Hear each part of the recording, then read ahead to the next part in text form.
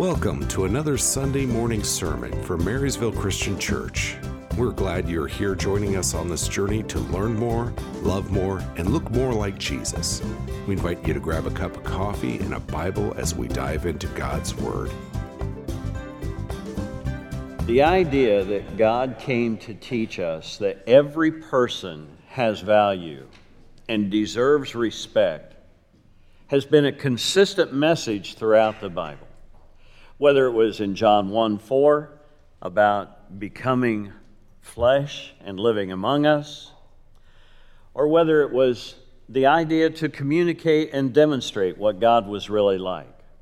All of it goes hand in glove with the idea of Him being here to teach us that every person has value and deserves our respect. Now that's been a consistent theme all throughout the Bible.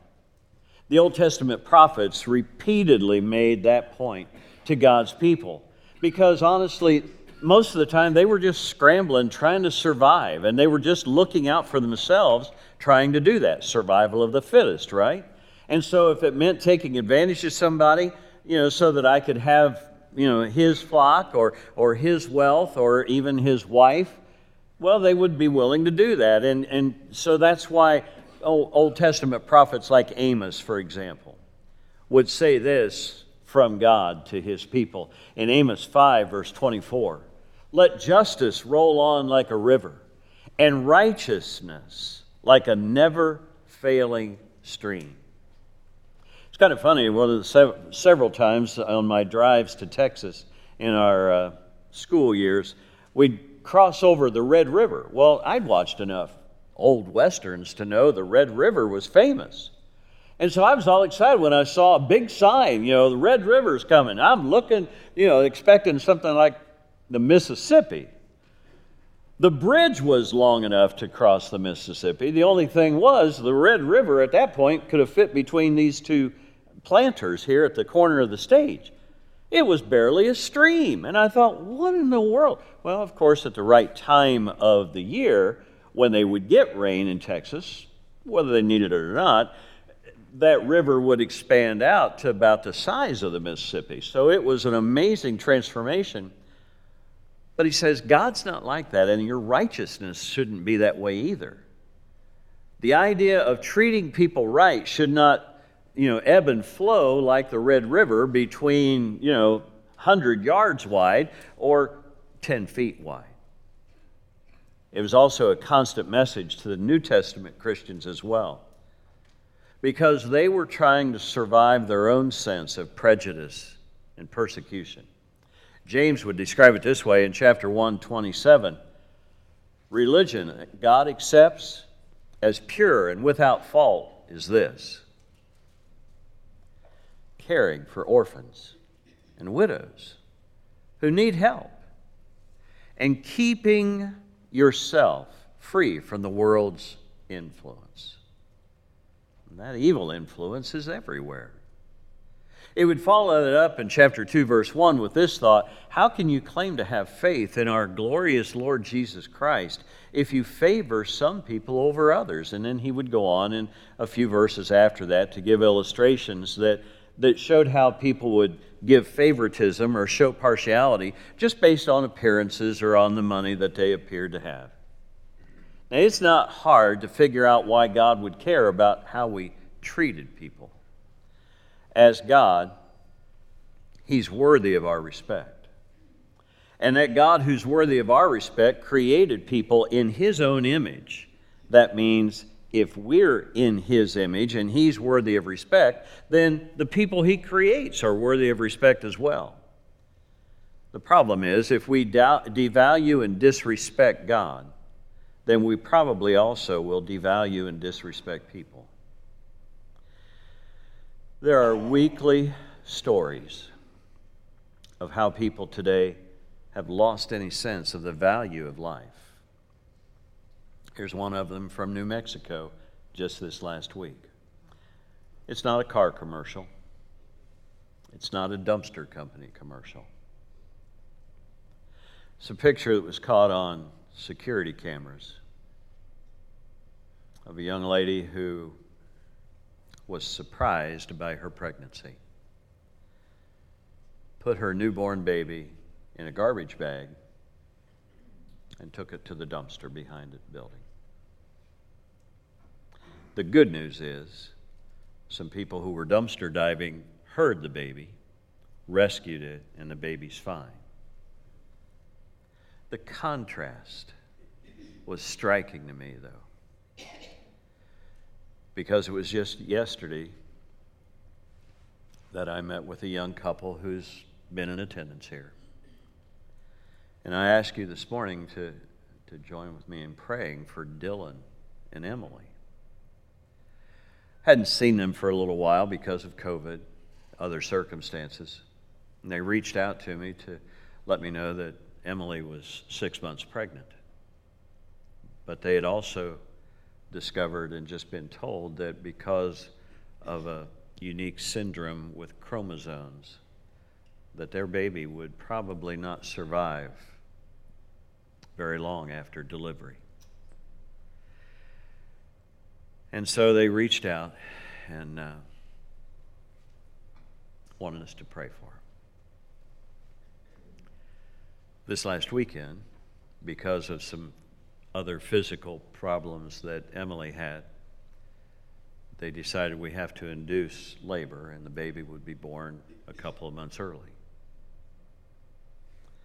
And then because things took an even sharper, unexpected turn, they had to do an emergency C-section. By the time I was able to get there, they had intubated the baby to allow time for the family and me to get there. And as I walked in the room, I saw this little doll-type bundle. Dylan had actually picked up a teddy bear in a gift shop, and the teddy bear was bigger than their baby. And the family gathered around, and they took turns holding the child, with everyone weeping silently over it, in grief and remorse for the loss of their first child and grandchild and great-grandchild. What an amazing contrast between the grief of that loss and the callous disregard of throwing a baby away in a dumpster.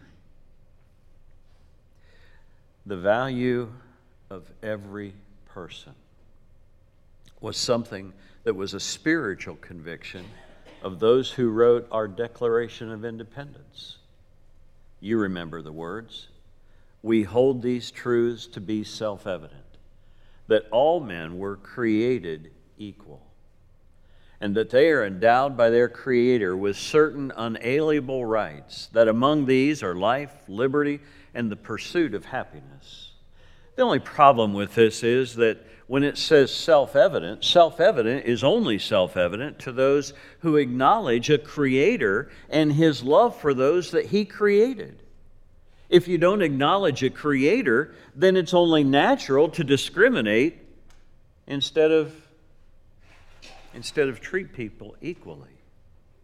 If you don't acknowledge a Creator, then what's natural for us is prejudicial bias, not fairness.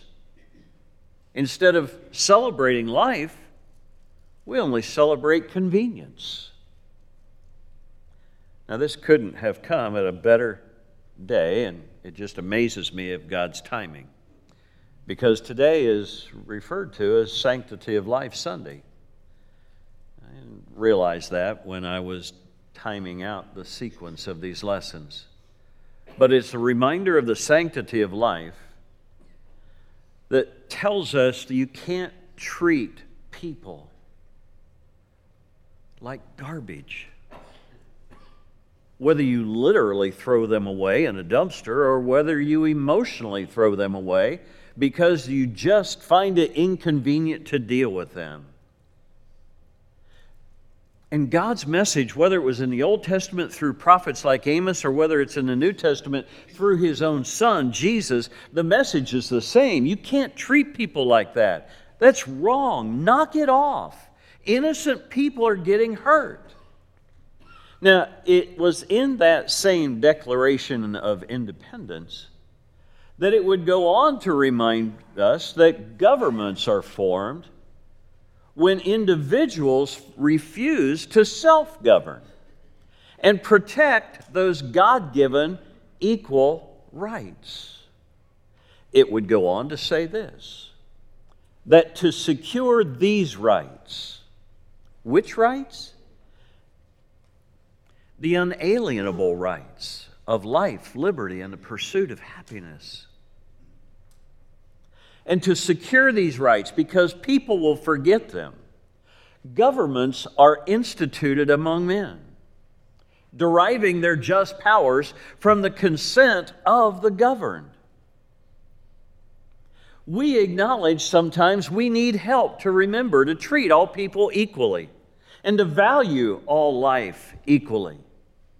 But just as people can forget that we have a Creator who created each one of us to be equal, that's why governments are needed, to make sure that we all have equal treatment under the law. But sometimes governments fail us.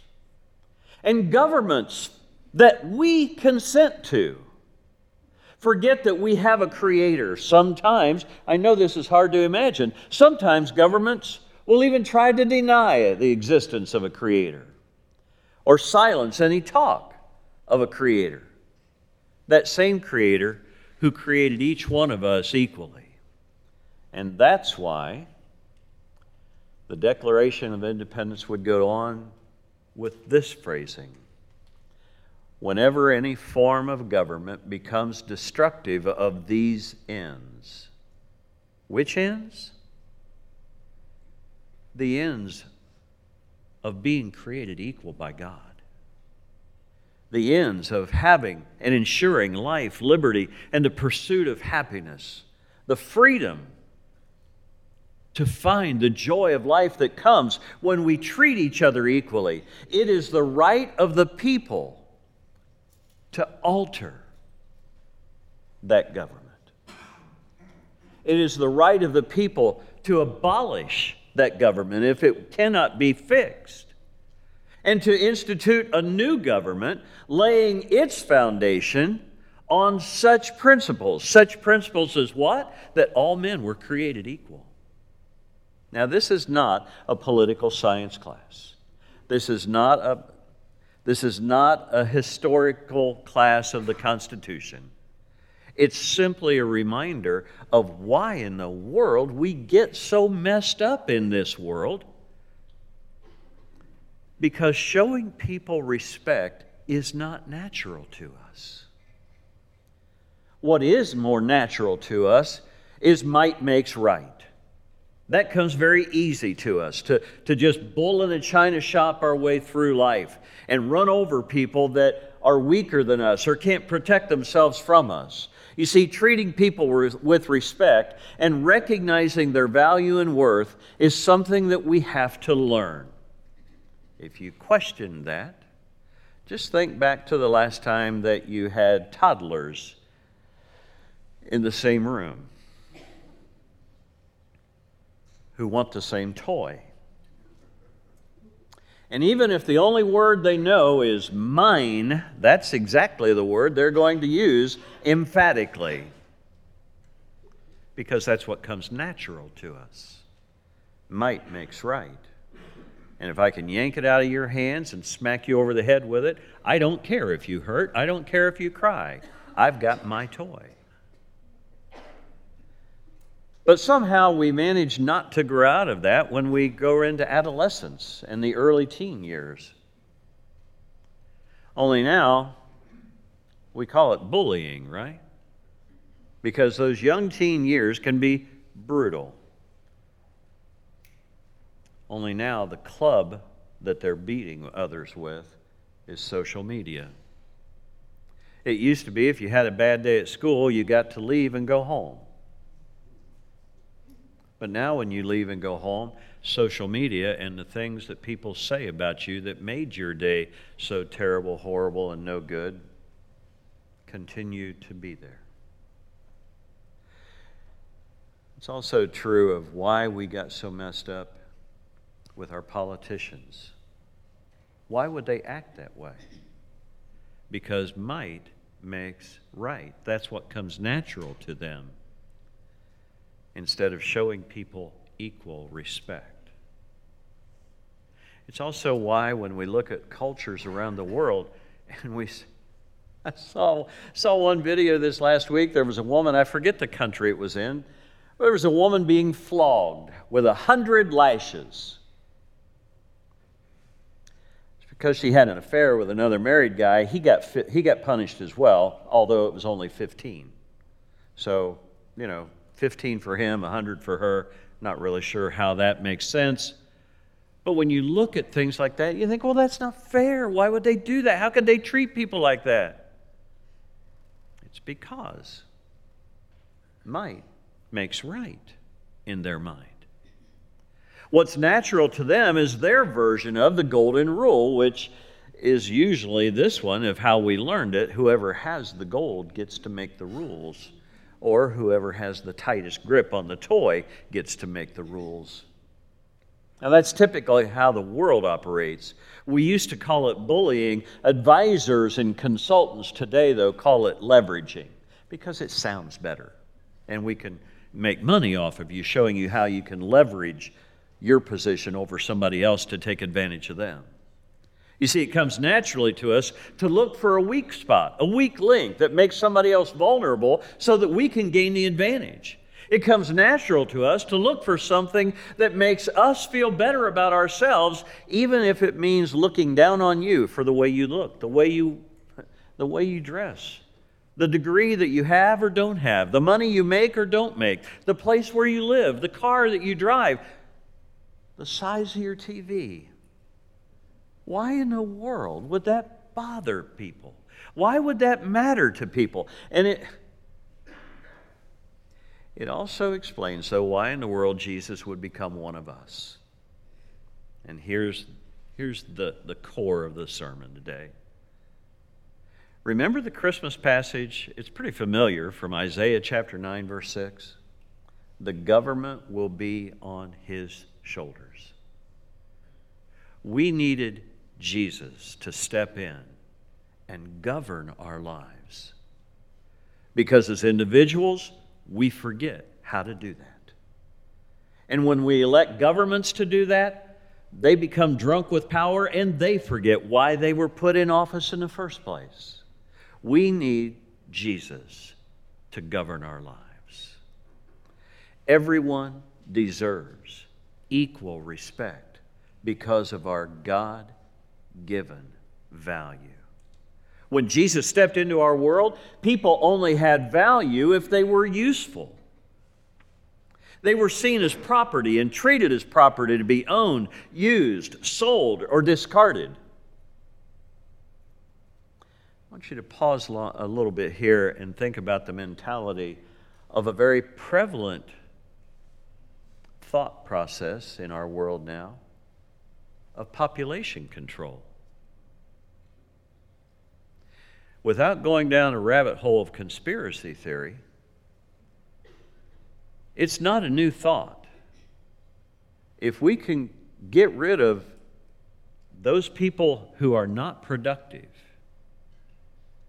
then we won't have to waste money or resources on them. That's not a new thought. It's as old as mankind. But you see it cropping up again and again and again. There's only value if you can do something for me.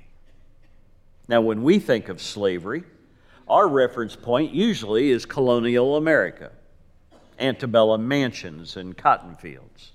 But even then, there was at least a thread of conscience that was formed by the Christian mentality that was in the world at that point in time.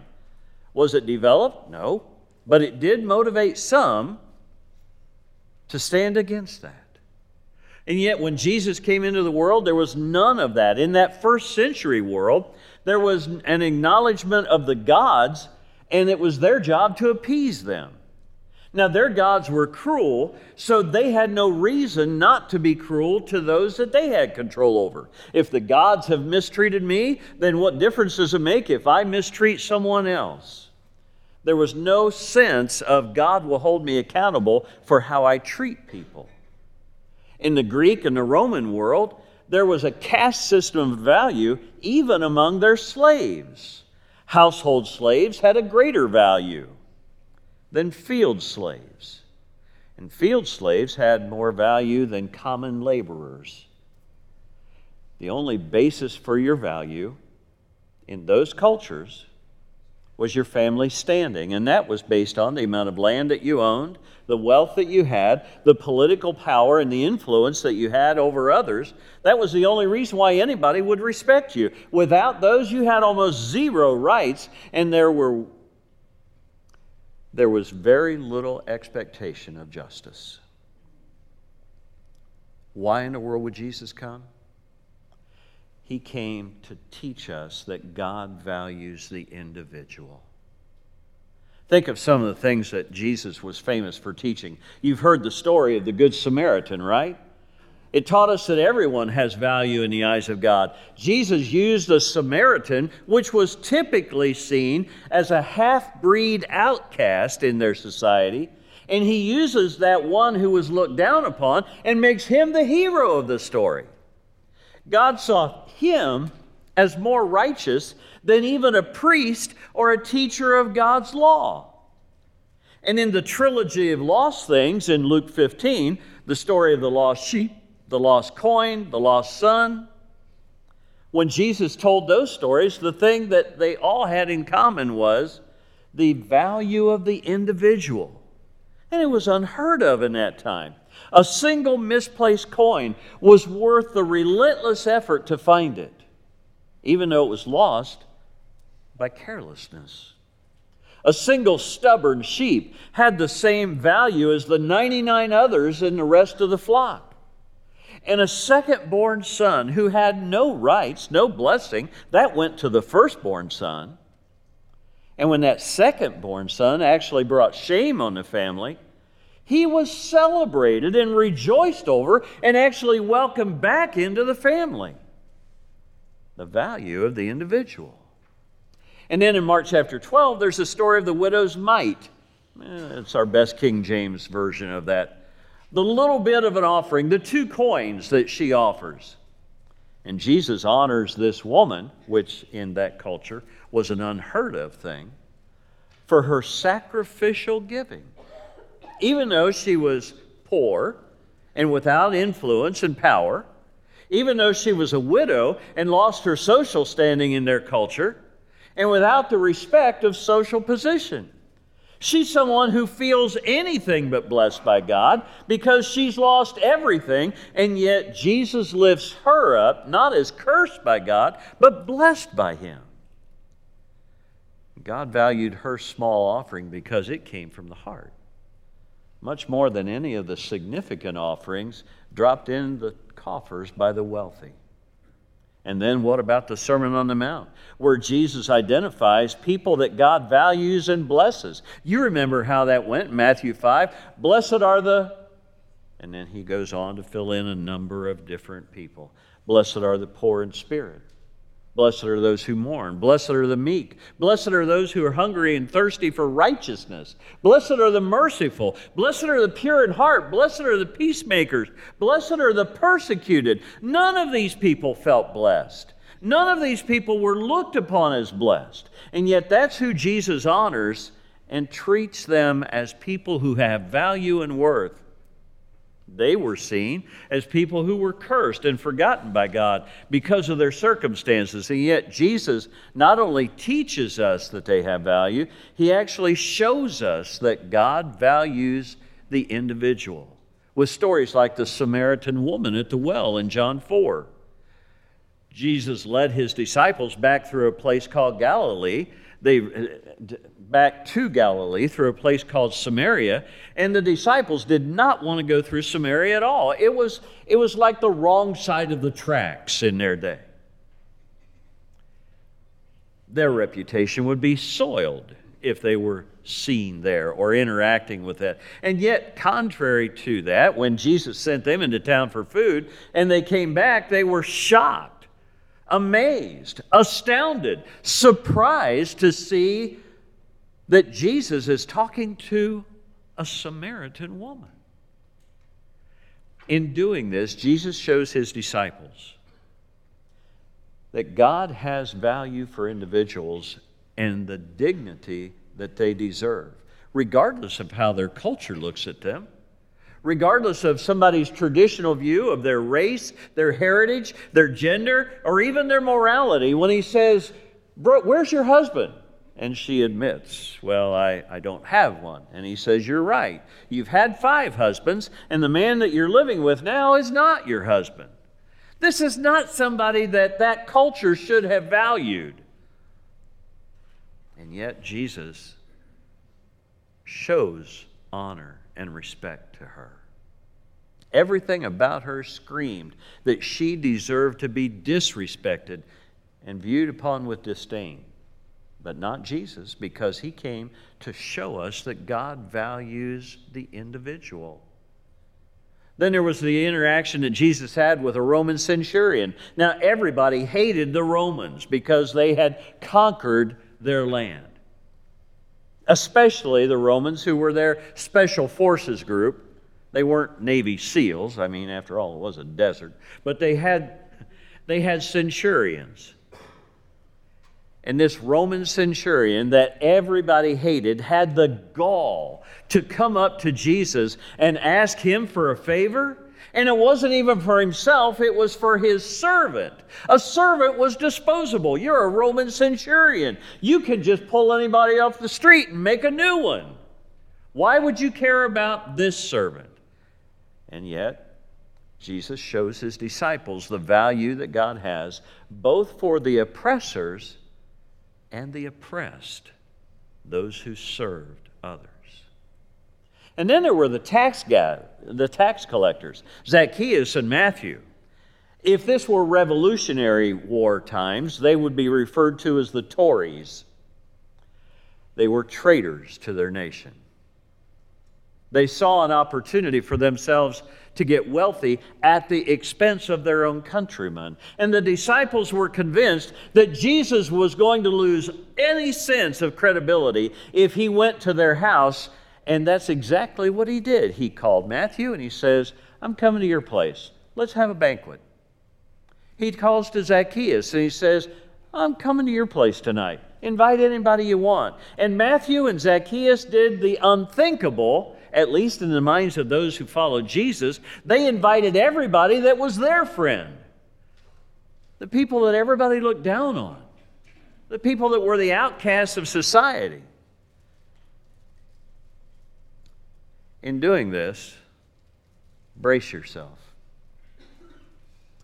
Jesus shows us the value that God has for people and the equal respect that they deserve, even if their political views and affiliations are different than ours. Samaritans deserved respect. Romans deserved respect. Traitors deserved respect. People who had trashed their life deserved respect. And that's what Jesus shows them. Not just in dealing with them, but he even shows it in the way that he interacts with kids.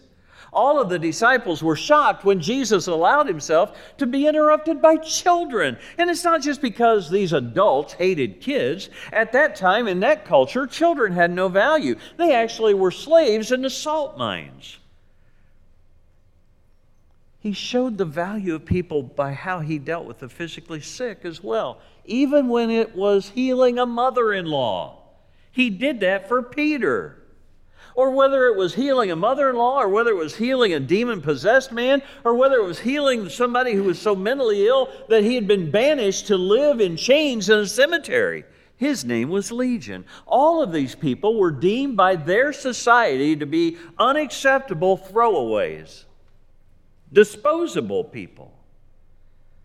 And yet, Jesus touched the lepers, which was incredibly unacceptable.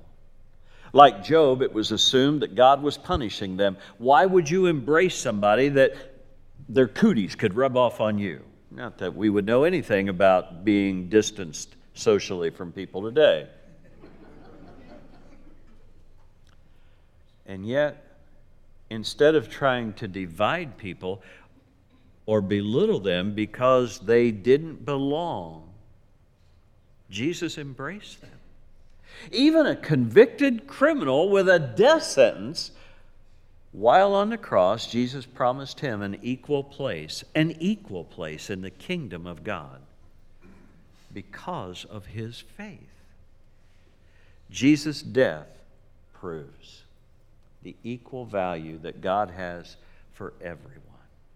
Now, I want you to think, if you're already a believer and trying to follow Jesus, I want you to focus on this.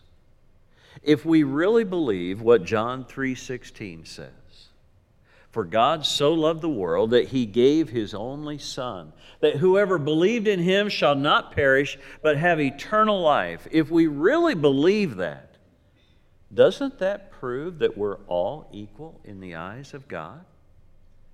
Doesn't it say whoever believes in him will have eternal life?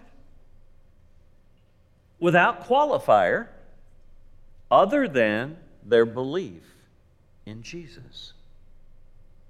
You see, the Apostle Paul would make this observation about 20 years later in Romans chapter 5, verse 8.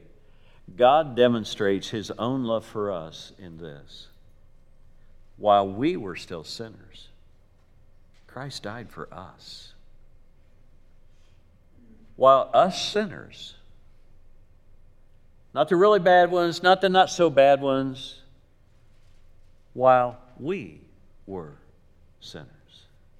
Not the people who already got their act cleaned up and those who hadn't yet. No, while we were still sinners, Christ died for us.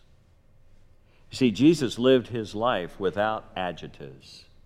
It wasn't the faithful people that he was okay with. It wasn't the okay people, and it wasn't the not horrible people. He just became people, just like us. And he lived among people just like us and gave his life for people just like us. He knew the hearts of men. He knew the hearts of women. He knew the hearts of junior high girls and junior high boys. He knew the hearts of religious hypocrites. And he knew the hearts of people who had nothing to offer God, and the hearts of people who had nothing to do with God. And from where he hung on the cross, there really wasn't any difference at all, because all had sinned and fallen short of the glory of God. Philip Yancey made this observation. Let me paraphrase it for you for the sake of brevity. He said, "The view of the earth from space is that of a smooth ball, without mountains, peaks, or valleys. And perhaps that describes the vantage point of God, that when he looks at us, all of our differences disappear. He only sees people that he loves and who are lost. It doesn't matter whether they're lost because of their apathy or their active rebellion against him. They're in need of his love. When he looks at the world, he sees people who need forgiveness. When he looks at the world, he sees people who need guidance. Why in the world would he come to our world? He had no choice. He was compelled by love. Maybe that's why Jesus had such a low tolerance for arrogant self-righteousness. Well, because of who my family is. That's what makes me. Well, because of what we own. That's why I can. Well, it's because of where we live or what we drive or where I work. It's because of my faith or my morality, because I would never do. Or my church. from my prayer life.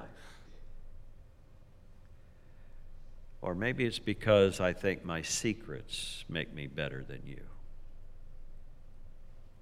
When people abused people who bore the image of God, Jesus was quick to remind them that they were on the wrong side of God. That's why Christians should be the most non-judgmental, non-discriminating, non-biased people that there are in the world. Why in the world would Jesus come to be one of us? Because everybody is somebody who God loves. Everybody is somebody that Jesus died for. Now that may be self-evident, but it's not natural.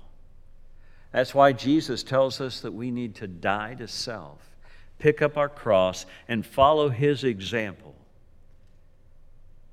of equality. For all were created equal by God. How can I in good conscience tell God by my actions that His standards are somehow lower than mine? Yet that's what the disciples tried to do.